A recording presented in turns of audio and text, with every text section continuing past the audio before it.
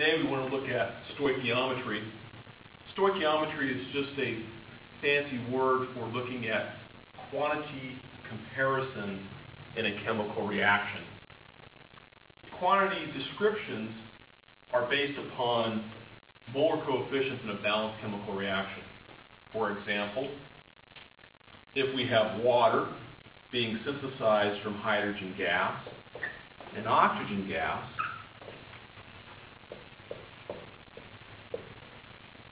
the balanced chemical reaction would be 2 hydrogens for every 1 oxygen would produce 2 water molecules. The molar coefficients of the balanced chemical reaction are the numbers out in front.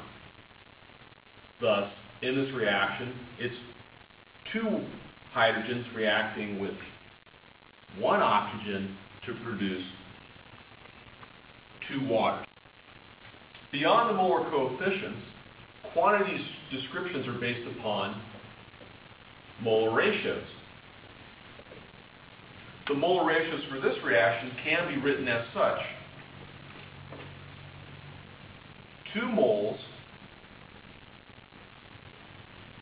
of hydrogen reacted combined with 1 mole of O2 reacted.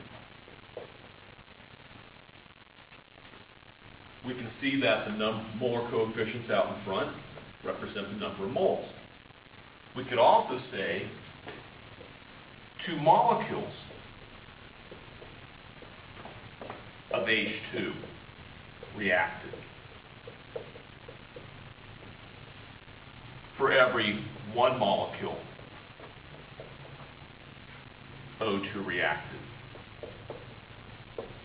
in this balanced chemical reaction. Or we can simply say 2 hydrogens for every 1 oxygen reacted in this balanced chemical reaction.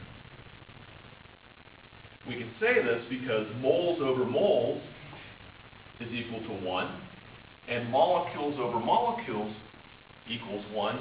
So a shorthand notation for this molar ratio would be 2 hydrogens reacted for every 1 oxygen reacted.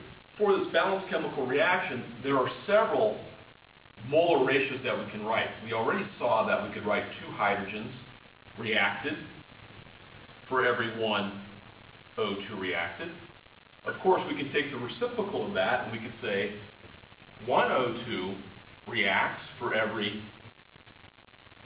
2 hydrogens reacted in the synthesis of water. We could also say that 2 moles of water produced when 1 mole of O2 is reacted. We could also say 1 mole of O2 reacted for every 2 moles of water produced. So there's a variety of molar ratios that can be written for this balanced chemical reaction that describes the quantities that have reacted and the quantities that have been produced in this chemical reaction. The next step is to look at some unit analysis using these molar ratios.